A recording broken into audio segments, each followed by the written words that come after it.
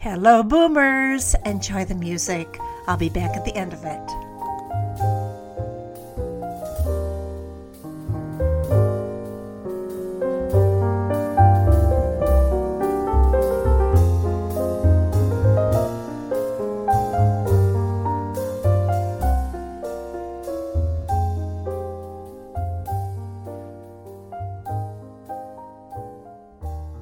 Hi, boomers. It's Dr. Caroline. And I'm very excited to be talking with my peer group. In fact, if anybody is not a boomer, you are welcome to listen because maybe you will understand us a little better. We are a generation that went through tremendous change. And every generation does, but ours has a different kind of change socially, emotionally. But let's get started. I just want to give you some memories. I talk with many of us, and we're just, as you probably have heard, we're kind of miss some of the old days. And boy, I heard that from my dad. He thought the world was going to, in a handbag. That's what he said. And he was so much older, so he was around for a long time when he said that. But this is a little different. I'm really, really glad that I have been through this era and continue to be through this era, because I think we bring a set of values that are different from other generations. And if we've instilled those in our children are bringing those forward too, although they definitely have a different environment to work through social media, etc. But let's talk about our memories. And I'll talk about my memories because I think through the memories, we understand our generation. And you'll have yours, but these are mine. I remember growing up in a small town in Michigan. And if you've ever lived in a small town, everybody knows everybody else's business, which has its benefits, but it actually is not necessarily the best thing that you want to have. But the woman across the street, she started having work done in her house. She was building, we found out, a bomb shelter. And I'm thinking, a bomb shelter? Well, this is in the middle of the Cuban Missile Crisis, and all of a sudden we're talking about possibility of being bombed with an atom bomb. Well, that scared us. We were pretty obedient because that's our generation. We started out being extremely obedient because we followed the rules like our parents did. Our parents' generation were called the silent generation. I mean, my parents weren't silent, but the generation might have been because they probably followed and felt compelled to keep with the social mores. Our parents, and when I was growing up, you didn't have the cell phone that went across the waters. I mean, you were lucky you got to call the neighbor within the area. It wasn't like communication was free and available unless you had a corded phone. You had to wait because I don't know about you, but I do remember when the answering machine came in, all of a sudden your lives changed because you could go out and not wait for a phone call and you could receive that message, but we didn't have to wait.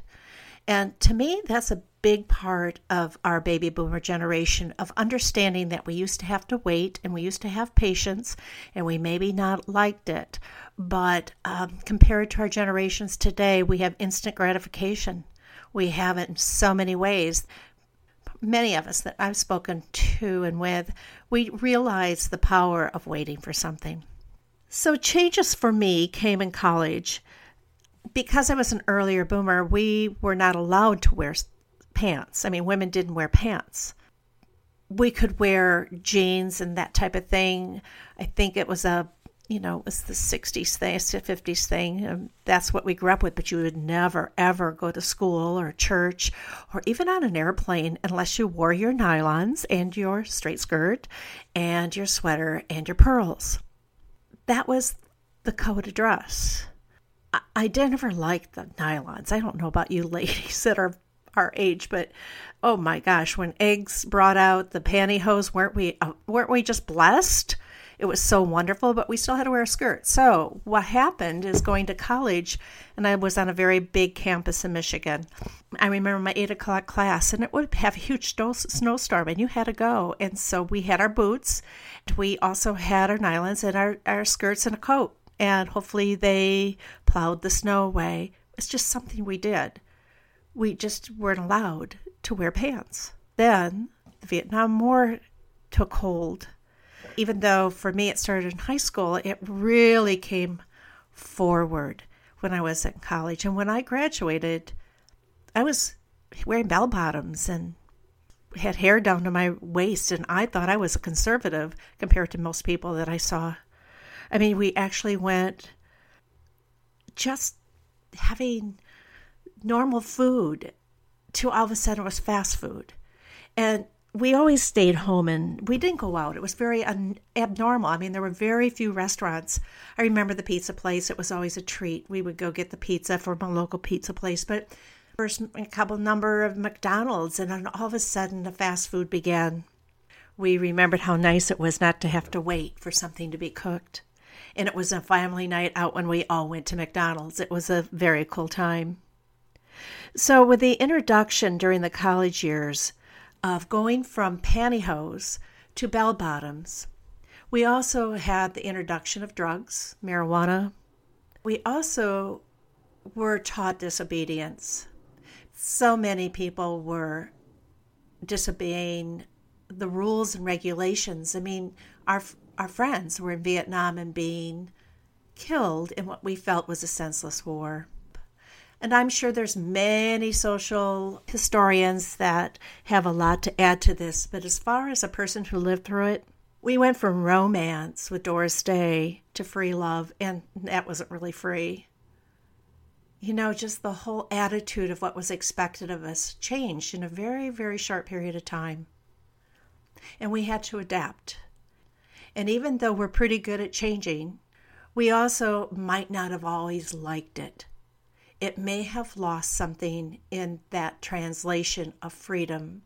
And I always felt free. I mean, I don't know why I didn't think I was free. It's just that there were certain expectations in our society that you did. And a lot of it had to do with dress and food and how we lived. And with the one car, you had to be patient. You had to wait. You had to wait till your dad got home in order to go anywhere.